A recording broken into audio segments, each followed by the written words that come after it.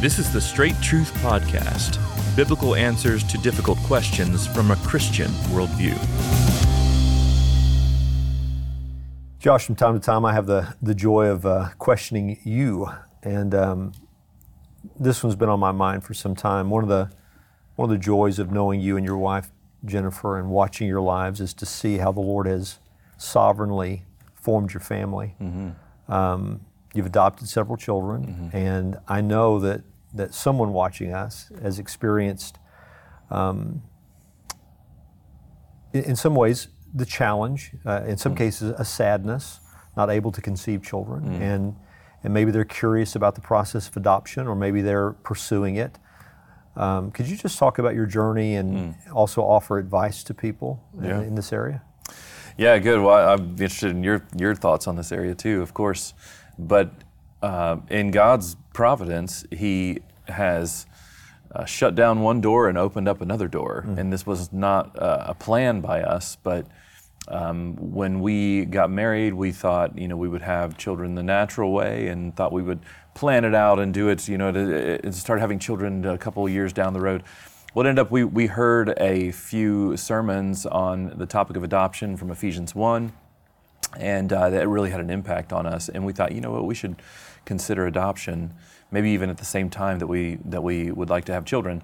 And so what it is that God opened one door and just closed the other one in His providence. And so there was a little bit of pain in the sense like, you might not have children that have the same hair color as you, or might not look like your wife, or something along those lines. But really, we had tremendous joy in the fact that the Lord very quickly opened up the pathway to adoption, and then over a series of years, very, very quickly, within 4 or 5 years, we had 4 children, and so it became a tremendous and huge blessing to us, as they are today. I think of adoption, what made the biggest impact on Jen and I early on was the fact that adoption is really God's idea. Ephesians 1 says that He chose us before the foundation of the world, and then in His love He predestined us for adoption. That's right. As sons to the Father, of course, through Jesus Christ. And I had never thought of this is going back many years, but I had never thought of adoption in those terms, that this is God's idea, and that what takes place with us in salvation, and God bringing us into His family, we who were strangers and aliens and separated from the promises of God, that He adopts us into His family through our union with Christ, His Son. And how adoption, physical adoption today, is such a wonderful and beautiful picture of that our children that we adopt that were once maybe orphans or estranged from their birth family line can now be brought into a family and truly be their children. And I can truly call this one my son or daughter, and they can truly call my wife and I their father and mother. And I love that emphasis, and it's right, but sometimes it's rare. The emphasis that you just mentioned. These are your children. Yeah. I mean, it's not pretend. No. It's reality, and that's a mindset that people sometimes struggle with. They do. So, and I know that's one of the things that has to be a challenge for you sometimes. Is while that's real for you and your children, people and the way they speak of adoption, the way they think about it, sometimes they haven't grasped that yet. What are some unique challenges to adoption that you and Jen have had to wrestle through? What are some of the unique joys? Just joys that belong to that process. Yeah. Well, on that point, it's mostly, in my experience, just the language people are not familiar with when they want to discuss our story with us. So though I'm a little bit older now, but when I was younger, and maybe it looked like I was still in child rearing years, they would say, do you ever want children of your own? Yeah. And I would often respond, well, I have children of my own. And they say, oh, of course, that's not what I meant. I meant what you mean. And it's just a matter of language, understanding that these truly are our children. And that truly is one of the joys, too, is looking down at my 4 African-American children and saying, these are my children. They bear the family name.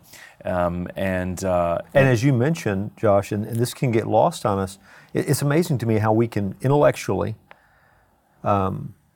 glory in the sovereignty of God and forget that these children were meant to belong to you and Jen from the foundation of the world. Amazing. Yeah. Really, really amazing. And of course, this also mirrors what God does in the gospel and bringing all these different ethnicities and tribes and tongues and nations into one family through the process of adoption. So I guess in a small way, our family mirrors that, in that you have these children that are clearly not, they weren't born into our family by natural means. They were adopted into our family, but that mirrors the gospel so beautifully.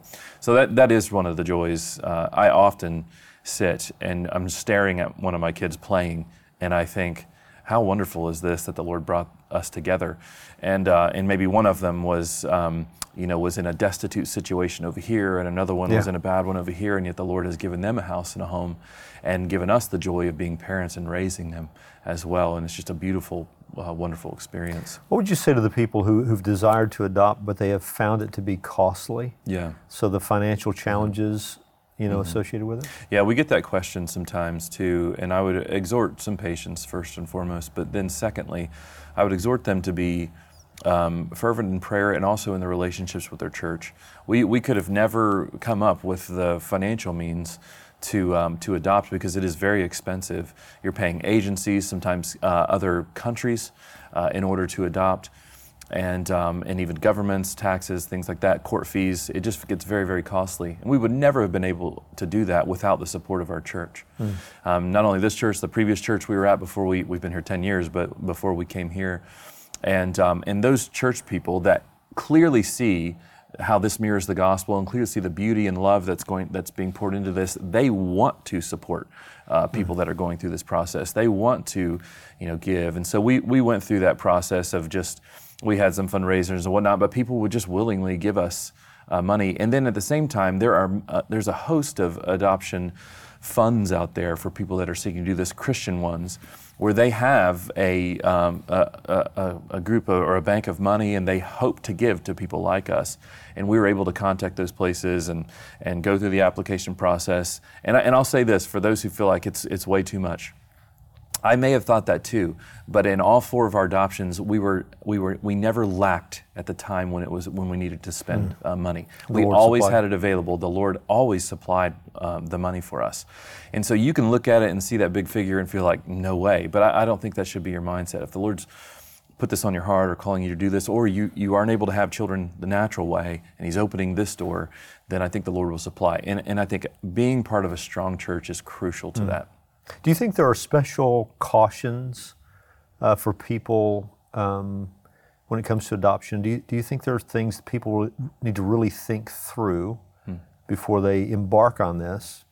Your children, you received them when they were infants. Yeah, 3 months. Some people birth. are adopting children, even in their teenage years. Yeah. So do you think there are issues that people need to really think through before they begin this? Yeah, I would say we have adopted all of our children when they were either at birth, like the first week they were born, or at 3 months or so.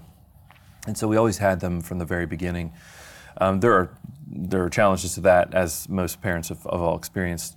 But I guess one of the challenges is there is a kind of temptation you might feel of withholding from these children as they grow and mature and they come to an understanding of what's going on, of withholding information from them as to how they came into your family, especially if you're maybe adopting where you have the same ethnicity or same color skin. In our family, it's not that case. It's pretty obvious you've been adopted. But there can be a kind of temptation to withhold that because it might be painful or traumatic. Most birth mothers go through a traumatic experience which has led them to adoption as an option. And I'm not always sure that's the wisest course of action. Obviously, the child needs to be age appropriate before you share this information, but it can be damaging to them maybe later on if they don't even realize they've been adopted until it's a bit too late. So that's one caution I would give. We have never adopted older children, but we have many friends, even here, founders who have adopted older children. I think those homes need to be strong and secure, completely. The marriage relationship needs to be strong, completely. Submissive to the Word of God and to the ministry of the church, and I think that's what guides those homes, because they're going to face some trials that even other families may not have faced. Even we expect to hear to have some conversations with our children as they get older that some other families have not really had before, just given the fact that there has been adoption. But, our minds are fixed on Christ and on Scripture, and we desire to serve the Lord and love Him and how we instruct our children. We want to be biblical in how we raise them up in the nurture and admonition of the Lord. And we know that the Lord will guide us through those things as we get there. Any final words of advice, counsel you would offer on this subject? What are some things, if you could just pass on, if you had 2 or 3 items you just could pass on to anyone about this issue, what would they be? Number one, maybe not everybody's called to do this. You don't, even though it's out there and you know that there's a great need, because there is. From the estimations are something like 150 million children around the world that are orphans. And so there's obviously a need, but not everybody's called to do this, so you can support adoption in other ways, including friends. We've had many friends support us because they see what we're going through. So I would encourage that. And but then secondly, even though you might have had biological children, you can still adopt. And that is a good and beautiful thing. And even in this church, it's wonderful to see families that have gone both those paths. That's encouraging as well. I would say that it is wise to consider how physical adoption in the world today, how it does mirror the gospel, as we said earlier.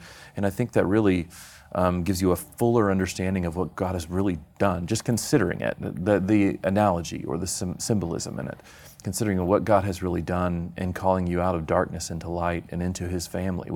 And in fact, Paul even says, you're truly sons of Abraham. Amen. Because you're united to Christ. You don't need the Jewish blood, you have Christ. And that has made our adoption, and at least observing it, going through it and then observing it in other people, has made our understanding of the gospel much more fuller. It seems to be a key, and I guess we'll finish with this, Josh. Just like to hear your response to this. It seems to me that would be the key with respect to some of the unique difficulties. So you reach an age where a child says, well, you're not even my dad. Or think about a situation where you have adopted children and natural children in the same family, and maybe some of the conflict that could go on there. One child maybe feeling a sense of priority because they were conceived naturally in the family and the other child was adopted.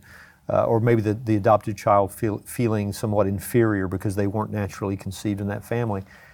Gospel truth answers these challenges, doesn't it? I mean, to be able to say, this is all of our story. Yeah. We've all been adopted. Yeah. God's family requires adoption. It would seem to me that answers the question, are you really my son? You're really my son. Yeah, really my son. You're really my son. Is this really my brother? This is really your brother. Do I have a place of priority? No, you're on the same ground because adoption brings you truly into this family. Have you found that to be the case?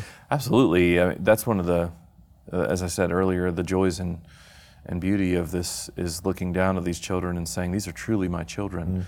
And they might look a little different than I do, but in God's great providence, they truly are my sons and daughters, and I love them with the love a father has for his son, just as the Lord, our Father, loves us through the love that He has with His Son and by His Spirit. So I think we can experience all of the fruits that come with knowing that we're truly children of God through Christ, even when looking at a family like ours or other families and seeing their adoptions. Amen. Thank you, Joe. All right, thank you. Thanks again for joining us for this episode of the Straight Truth Podcast. Now, Straight Truth is listener supported. So if you'd like to find out ways how you can help us to continue to produce this podcast, you can go to our website and find out ways to do that, straighttruth.net. At that website, you'll also find links to all of our previous episodes and our social media channels, so be sure to check it out. Straight Truth is a production of Walking in Grace Ministries, the preaching and teaching ministry of Pastor Richard Caldwell. For more information, go to walkingingrace.org.